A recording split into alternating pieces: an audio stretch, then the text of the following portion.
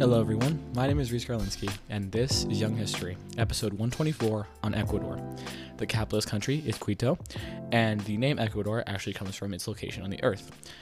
The name Ecuador means equator in Spanish. It's kind of like the term used for land of the equator, and has been adopted by this land because this is one of the few nations that is directly on the equator, and it's a big part of their culture and things that have happened in their history to do with the equator. And speaking of kind of facts about the equator, is something I learned from my mother, who's a flight attendant and actually traveled to Ecuador, is that if you are north of the equator, in the Western Hemisphere at least, and you flush a toilet, the water will go down counterclockwise.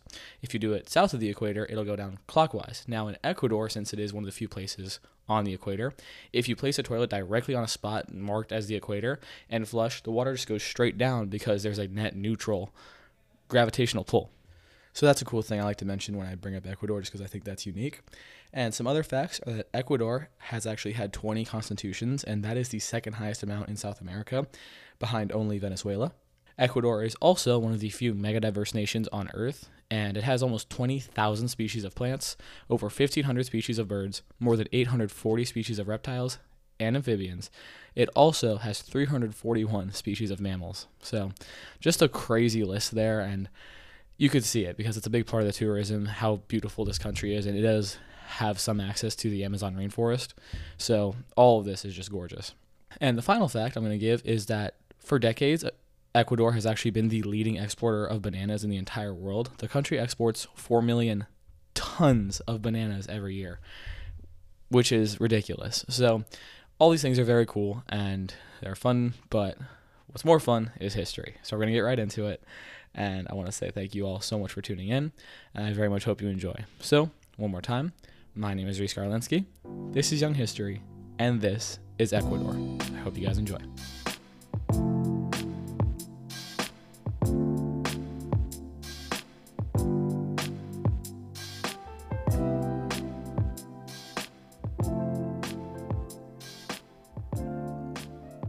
Our origins begin at the last ice age, when a lot of the ice that was across the world started to thaw, and people were able to use the Bering Strait to cross into the Americas. Some of these people were able to migrate further and further south using canoes and land paths to get to the place that is today Ecuador. One of the first cultures to pop up here was the Valdivia culture, which emerged around 3500 BC as one of the first real civilizations in this region.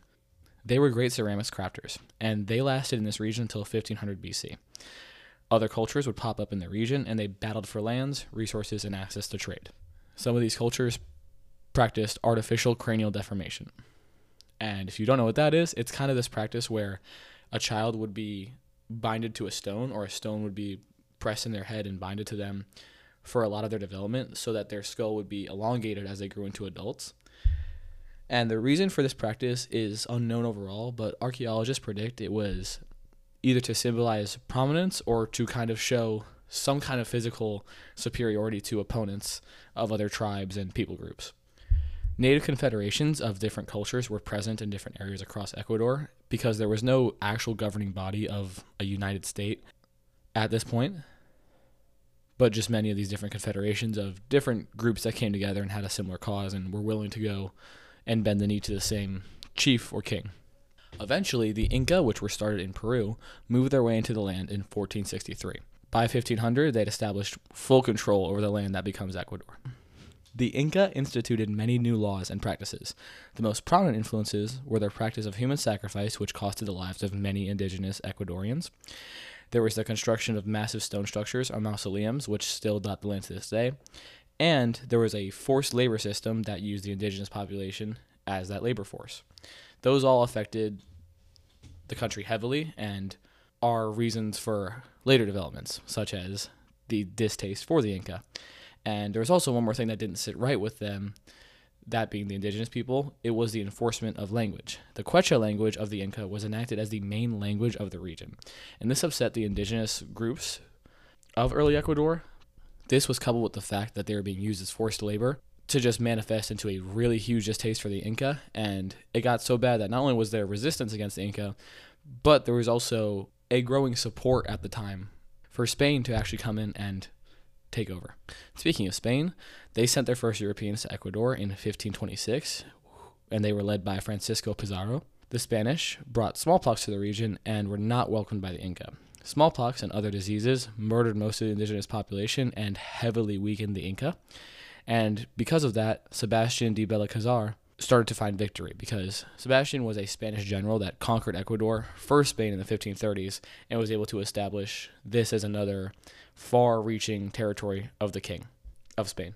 And right after this, the Jesuits started to come in. They were Spanish missionaries that learned the native languages as an attempt to spread the word of God in the New World. And these Jesuits traveled into the Amazon rainforest and discovered more native people groups. Some were also very aggressive and practiced skull shrinking on their opponents.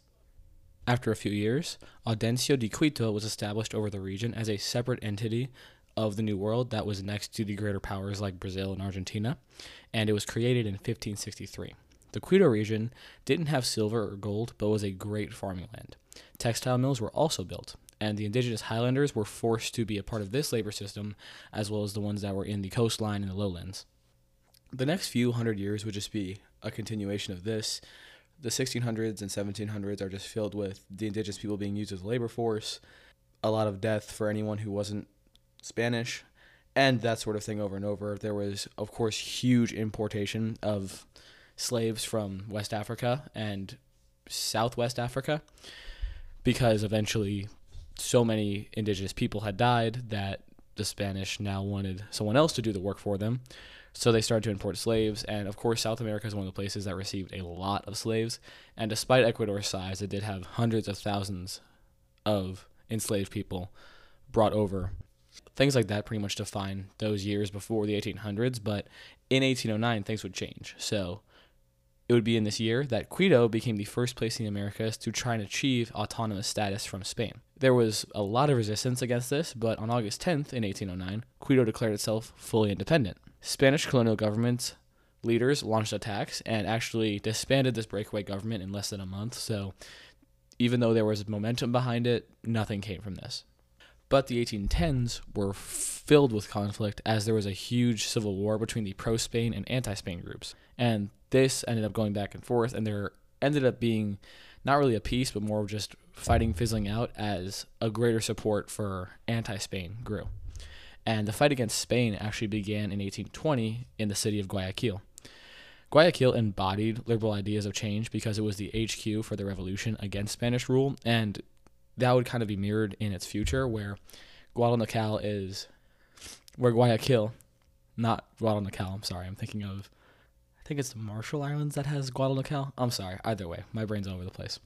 But it was in Guayaquil that a lot of fighting would come up, and it would be the whole reason Spain is battled. And I was going to say that throughout the future of Guayaquil that we'll see from this point, there's a lot of liberal-leaning ideas that come from this early history. So moves against Spain were made mainly under the leadership of Simón Bolívar, and the last Spain saw of Ecuador was actually at the Battle of Pichincha in 1822, and it was here that a lieutenant under Bolívar named Antonio José de Sucre led eventual Ecuador to victory against Spain. And this meant independence from Spain, but not full independence, because in order to have this support from Simón Bolívar and the other powers, Ecuador had to agree to be part of Gran Colombia as opposed to being completely free. And so this independence from Spain happens in 1822, but this is not full independence yet. Peru and Gran Colombia clashed over border issues. The leadership of Bolívar also became questionable and somewhat authoritarian. The people of Quito were not having it, and the union ended. Specifically, on May 13th, 1833, Ecuador seceded from the Gran Colombia unity. This meant that Ecuador was now truly its own free nation. It was renamed the Republic of Ecuador, or República Ecuador. In 1832, an archipelago to the east was claimed by Ecuador. Nobody at the time thought there would be any value in this island, so nobody challenged Ecuador to take it. This would eventually become the Galapagos Islands. And these islands actually became a huge point of interest to Charles Darwin, who studied the fauna and flora here to kind of place into a more contextualized manner what was happening with animals, how they developed, how they grew, because there's been so little human interaction on the Galapagos Islands, even to this day, that animals can be observed in a very natural setting, at least as much as you can, because a big thing with the contemporary science space is that even though we have these hidden cameras and stuff, we still feel like we may never know exactly what animals do when they're not being watched, just because there's some level of disturbance we bring by placing a camera there or something that might make them feel off. So that's a deeper whole thing I'm not getting into, but it's also a thing to keep in mind whenever we say stuff about how animals act in the wild, because we're still kind of influencing them in a way that we might not know. But back to history. The next person that I'm going to talk about is Juan Jose Flores, who actually became the first president of Ecuador upon independence. He faced powers that tried to annex Ecuador back into Gran Colombia throughout his tenure, but was very successful in defending the independence of this nation. He was widely supported for most of his tenure, but tried to change laws for his own re-election in 1843. This was seen as unacceptable to the people, and a movement against him began. This became known as the March Revolution. The revolutions that challenged shady governments were present from the first one in 1843 until 1859. Also in this period was a pretty strict class system. In the highlands would be the rich elite that used the hacienda system to extract native peoples from their land and use them as the forced labor on owned plantation land. The elite class was heavily conservative, and their counterpart lived very differently. The liberal side of the country was mostly on the coastline. On the coastline, the lifestyle revolved around maritime trade and the expansion of free trade across the region. This was a direct challenge to the style of economics that the elite had lived by in Quito. So the political lines were roughly Quito as the conservative capital and Guadalcanal as the liberal coastline capital. The differences between these two groups and their lifestyles would be the basis for the liberal versus conservative conflict that has happened throughout Ecuadorian history. Speaking of conservative history, Gabriel Garcia Moreno became president in 1861 and lasted until 1875. He was the founder of the Ecuadorian Conservative Party. He expanded the infrastructure, built railways, hospitals, and expanded urbanism across the nation. He attempted to make Catholicism a requirement for life in Ecuador. The way he did this was by granting citizenship rights only to Catholics. This was met with huge backlash. He was a controversial leader that many liberals saw as a dictator, and in the end, he was assassinated by liberal opponents from Colombia. This was a really bad one too, because he was actually chopped to death with a machete on August 6, 1875, and his body was desecrated as well. So the anger and energy that he created in this country was very scary. Eloy Alfaro was the opposite of Moreno because he was heavily anti-clerical. He led the Liberal Revolution of 1895 and became president for 11 years. He built the Quito Railroad that connected to the inland of the coast, and he weakened the power of the church and made the country a proper secular one. He also continued the expansion of the country through construction and the building of railroads, but some of his changes, including that anti-clerical one, were so radical that he was actually ousted by his own party and was then jailed. Eventually, he got executed for the way he ran, and because people were very radical and angry, he got executed on January 28, 1912. And he was defamated posthumously as his body was dragged through the streets and was seen bouncing off cobblestone floors. But even after his death, liberal power remained in the country. La Argola was a banking and agricultural group that influenced the country politically in the 1910s and 1920s. They were the commercial banking and agricultural sector of Ecuador and had a lot of voting power, so whenever they backed a candidate, it was likely that they would win. A big reason the La Argola had so much influence was because cacao had become a very prominent export, the most prominent export in the country, actually. So because of this, that meant that anybody who was a part of agriculture was a big part of the economy, and when these people came together, they were able to have a lot of voting power and influence over what happened. And at the same time, the sucre was the national currency, and its value really fell in the 1900s because the country had become very dependent on cacao, and when cacao harvest went really bad in the 1920s, it caused everything to go to hell. Protests and riots ended up gripping the nation because quality of life dropped so much in wake of the bad cacao harvest. And in 1922, the military came down hard on the protesters and killed hundreds. And because of the economic issues, the July Revolution began. The military took a direct approach to challenge the elite. The military would attempt to overthrow the government and challenge the elite class. They were unable to do either. However, a state bureaucracy was created, and it changed the military to be a more reserved unit, and the military vowed to never repress the people and promised to be a reformed armed group, which was very odd because in South America, the use of the military as a political force was becoming very common at this time. Jose Maria Velasco Ibarra was a president that represented the instability in Ecuador heavily. He won 5 elections, but was ousted by the military 4 times for his actions. These actions alone contributed to a lot of contradiction in the country because he would suspend the civil liberties of the people and then would enact expansion for rights. So he just went back and forth and never had a clear ideal. And his multiple presidencies made the country very unstable because it was hard for anything to get done, and the economy was just always at the whim of the government making decisions and charging for things or not charging for things. And it was just a whole cluster while he was in power. And the instability actually led to more issues internationally. The Ecuadorian-Peruvian War began in 1941. Peru invaded the Amazon Ecuadorian region because in the past, Ecuador was bigger and claimed this large region of the Amazon that Peru also claimed. So Peru launched an invasion into there, and the weakness of the Ecuadorian military was highlighted. The army of Ecuador was unorganized and allowed Peru to occupy the disputed region with relative ease. And when peace talks happened, Ecuador lost all of this territory to Peru and became a much smaller country than it was used to being. And World War II actually had a pretty big effect on Ecuador because there was a high demand for resources that were in the nation, such as different irons, things like bananas, surprisingly, and a lot of different foods in general. And so for a short time, this actually boosted the economy because Ecuador wasn't involved in the fighting, but they were involved in the business of war. Oil discovery occurred in the 1970s, and the economic growth from oil actually happened too fast in Ecuador. The structural systems of the country were not updated to have increased stability as the economy increased so much. It caused the economy to shift downward. Huge inflation occurred, and the gap between the classes began to widen. This period of economic trouble and the oil economy made life very hard for the lower classes because they were priced out of the way they were trying to live. The money from oil was also used to fund exploration into the Amazon forest that was still Ecuadorian. This expansion into the Amazon came with a lot of deforestation, which is the main thing people oppose it for.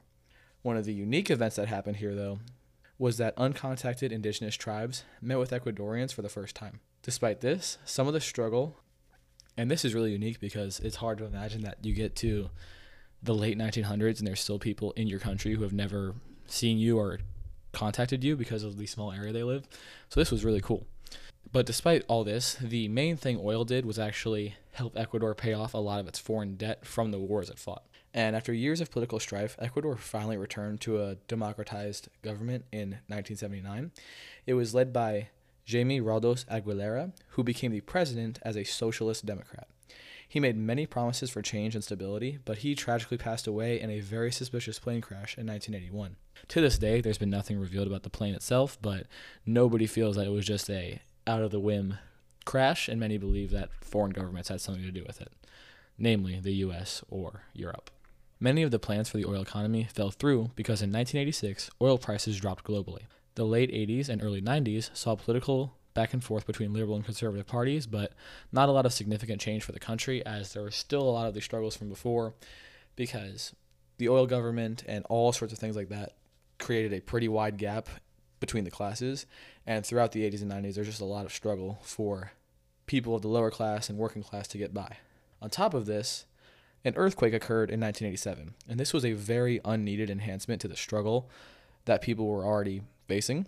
And the earthquake not only destroyed a lot of physical land and caused death, but it also sank the economy into even deeper trouble.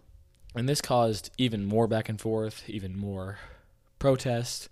Everything was a big struggle because nobody had food, and the people who had food were hoarding things and were selfish and rich. It was a whole thing, and this lasted pretty much until the 90s. Another event that happened in 1995 was actually a more international issue than an internal one. In this year, conflicts between Ecuador and Peru brewed into another war. This time, it was called the Cenepa War because there was issues over this region called the Cenepa, which is on the border of Ecuador and Peru, and was one of the disputed claims from Peru from the last war in 1941. And this time, Ecuador was not going to stand for it and said that they had rights to this land, yada, yada, yada. And from January to February of 1995, a war goes on between the two over this land, and Peru actually wins once again and establishes further, more protected control of this region, and Ecuador just had to suffer the losses, deal with the cost of war, and accept that they gained nothing from going to war. Back home, Abdallah Bucaram was elected president in 1996. He made great promises to the country, but none of them were fulfilled. His presidency was marked by consistent economic strife and decreases in work opportunity. In 1997, the anti-Bucram protests broke out nationwide. They were led by indigenous organizations and the working class. The reason that the indigenous challenged him so much was because of heavy encroachment on both indigenous land and the natural environment. A lot of the Amazon rainforest was being cut down, and people were not standing for this. And eventually, Bucram was ousted by these protests, and his vice president, Rosilia Arteja, became president. But her presidency lasted for only 2 days. This was a very short presidency because Congress decided that the head of the Congress, Fabriere Lacron, should be the president. And he was president until 1998. In 1998, Jamil Mahoud was elected and had to deal with the economic crashes, Ecuador market drops, and high inflation rates. For a time, Ecuador had the worst economy in all of Latin America. Because of this, the American dollar was proposed as a solution to the economy, but people protested this heavily. The people of Ecuador saw what dollarization had done to other nations, because it meant that there was now this debt to the U.S. and a deep tie to this country that was not looked upon fondly by many Latin American countries, and for good reason. And the resistance to this was so bad that on January 28, 2000, the Capitol was swarmed by military members and the city was in gridlock. Protests were led by former Congress members and were backed by the people, and this coup actually ousted the president from power. So after the president was ousted, Gustavo Noboa was handed the presidency after the coup. Not only was he the leader of the coup, but he was the governor of the Guyanas in years past. And despite the reason for the coup, he went on to implement dollarization in 2000. And this year was an especially bad time to do this because the inflation rates were so high that the Sucre to American dollar ratio was 25,000 to 1, meaning that people lost thousands when the country converted their currency. Austerity measures were also taken from the International Monetary Fund, and this made people protest once again because they just saw the government as this group that was now reaching out to these foreign organizations that were inherently going to take something back from Ecuador in the future. But despite all the protests against it, statistics show that dollarization did actually help drop inflation rates and, for the time, help the country stabilize. Next, we saw Lucio Gutierrez, who became president in 2002. He was one of the leaders of the coup that put Noboa on the presidency. He ran on a moderate platform, but in his presidency, he strong-armed the economy into unsupported austerity measures once again, and this time protests broke out against this. By 2003, protests against the Gutierrez regime had spread across the capital. So by the end of this year, Gutierrez was no longer president of Ecuador. This made him the third president of Ecuador ousted in under 8 years. His replacement was Alfredo Palacio, who was his vice president at the time. Palacio advocated for the advancement of social rights and the stabilization of the economy. He eventually hired Rafael Correa as his Minister of Finance. Correa was a U.S.-educated economist. Together, the two men restructured the economy to use oil wealth as the payment for foreign debt and the rest of the economy to expand government reform and heal the economy. For his success as a great Minister of Finance, Correa became president in 2006. He was a humanist and a devout Catholic. He changed the country heavily. First, he made a new constitution. This came with increased funding for healthcare, expansion of rights for indigenous people, and he actually granted gay people the right of legal unity, and also advocated for environmental protection policies. All of these things very much appealed to the liberal side of things, because not only were the indigenous and a minority group like the LGBT being helped, but things that were pro-environment and things like that were not quite popular at the time. Correa went on to challenge the oil companies and use the oil wealth to help the lower classes. But this did cause some economic instability, so much so that there would actually be a recession a few years into his presidency. He faced many protests when people battled the government because of the recession. The protests were also led by indigenous groups who were angry at the fact that despite his plan for environmental protection, forests were still being burned and parts of the Amazon were being sold off to China. Correa also granted asylum to the WikiLeaks founder Julian Assange in 2012.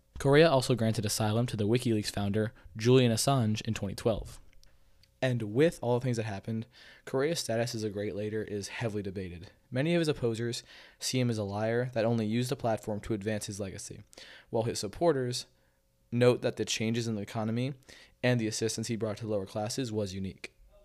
Lenin Moreno, the vice president under Correa, became the president in 2017 after Correa's run. He became the only world leader in a wheelchair because he was paralyzed in a robbery before his presidency. Moreno started to repeal many of the changes from Correa's presidency. One of them was that he revoked asylum for the WikiLeaks founder, and this directly caused Julian Assange to be arrested. He also instituted a constitutional change that limited the presidency to just 2 terms. The approval of this policy meant that Moreno lost a lot of political support from the huge crowd that was behind Correa, because now Correa couldn't run for president again, even if he wanted to. In October of 2019, Moreno saw his approval rating heavily dip, and protests gripped the nation. This is because he enacted financial measures to change the economy in a way that was backed by the International Monetary Fund. And of course, this upset the people because they just hate the idea of measures being put in place that take money out of Ecuador long term to heal it now, and people were already struggling. So you're just putting Ecuadorians in trouble by doing this, and nobody was standing for it. These measures caused gas prices to skyrocket to a point where they were almost unaffordable for citizens. Moreno actually repealed this policy and started to climb back to wide approval so that he could get not only his presidency back on track, but Ecuador's economy back on track as well. In 2021, Guillermo Lasso became the first president in 4 election cycles that wasn't Correa or Correa-backed. This election was seen as free and fair and has helped Ecuador maintain some political stability. And before we get into the very end, I want to do a little bit on some of the culture within Ecuador, because it's one that is very influential to the region and is very unique. Marimba is an Afro-Ecuadorian dance that has been a part of the culture for centuries. Africans that were enslaved got shipped to Ecuador, and they brought marimba with them. This style of music is meant to honor the old traditional dresses, style of dance, and instruments. One of those instruments being marimba, which is kind of similar to a xylophone, and there's also a lot of bongos involved in the music as well. The national music is actually called pasilo. It is a couples dance that uses short steps very similar to the waltz and other ballroom things, and it's kind of a fusion of ballroom-style dance, indigenous music, and South American sound. It emerged in the 1800s right alongside independence for Ecuador, and pasilo was part of the celebration of independence and is today performed on very special occasions to honor Ecuadorian culture and history. And the cuisine here mirrors a lot of South America, with its focus on carne or beef as the main protein and wide range of pork products. And this is usually paired with different styles of rice and vegetables. But Ecuador is unique because it is one of the few countries in the world that eats guinea pig. This practice has been passed down since the first inhabitants, meaning that this practice is around 4,000 years old. And the dish is called cuy, which is usually eaten at festivals or special occasions, and despite the fact that many people abroad and inside of Ecuador do see guinea pigs as kind of a cute pet, there's still millions that see this as a reasonable practice because those little guys are protein-packed and apparently they taste delicious, so what are you going to do? And with all that being said, that gets us to the present, where currently Ecuador has a high level of human development because of the advancements that occurred in the 2000s. In the last few years, Quito has become a tourist destination that shows how safe visiting the area can be. Ecuador's political system is one of the stronger ones in South America because there are many clean elections that happen year in and year out, but there is still issues with due process and a lot of issues around the lack of protection for protesters and people using their civil rights to challenge the government. Ecuador has issues with the gap in wealth as there is a significant impoverished population, but the recent presidencies have attempted to improve the standards of life here. With that being said, that gets us to the very end, where I always like to leave it with a takeaway. And the takeaway with Ecuador is going to be continue to try different things. This country has seen many empires reign over it. It's had many up and downs. It's had terrible presidents, great presidents, dictators, murderers, all sorts of people run the country, come in and out of the country, push the country into a bad place, all sorts of those things. But the thing they've always done is try to adapt their system and change what it means to have an Ecuadorian government in order to fit the times. They've done that over and over, and Correa was a big change in the 2000s, and now he has caused another change where we see men like the current president, Guillermo Lasso, who's not similar to Correa. It's all sorts of things like that, where there's constant change, there's constant adaptation in order to keep the country going and get it to a place now where it's improving far more than some of its neighbors are and far more than it ever has in its history. So I say you can apply that to yourself because no matter what your situation is, there is a solution. And of course, there are very, very bad situations to be in, very, very deep-rooted, terrible, awful, trauma-causing situations. But no matter what that situation is, there's a way out of it. And this is a quote I heard not too long ago that I want to repeat, and it's, even if something isn't your fault that it happened to you, be it terrible circumstance, a family thing, it wasn't your fault that occurred, it is your problem, because if it's negatively affecting your life, that's on you to figure out and fix, even if it wasn't what you wanted to be thrusted into. And I say that kind of connects with the message I'm trying to say here, because with Ecuador, a lot of their things were not their choice. They've had wars they lost, they were a colonial colony under Spain, and they've had a lot of leaders that didn't really try to change a lot of things. So no matter what the situation is, no matter how much you have to do with it or don't, I kind of think like Ecuador and think like the other quote I said, and no matter what's going on, keep trying solutions, because if there's a problem in your life, no matter how it started, it's on you to find the solution. And if you're like Ecuador, you certainly will find that solution. And with all that being said, that is all. That is Ecuador, a very, very gorgeous, beautiful country that has had its up and downs, but is trying really hard these days to maintain stability, democracy, and show the world how beautiful it really is, not even just geographically, but culturally, musically, all these beautiful things. And damn, their food is so good too. So all of these things are things you should consider when you think about Ecuador. You should definitely think about the history before you judge it. That's kind of the whole point of why I do this. And above all else, I hope you learned something. So thank you guys so much for being here. And one more time, my name is Reese Garlinsky. This is Young History, and that was Ecuador. You guys have a good one.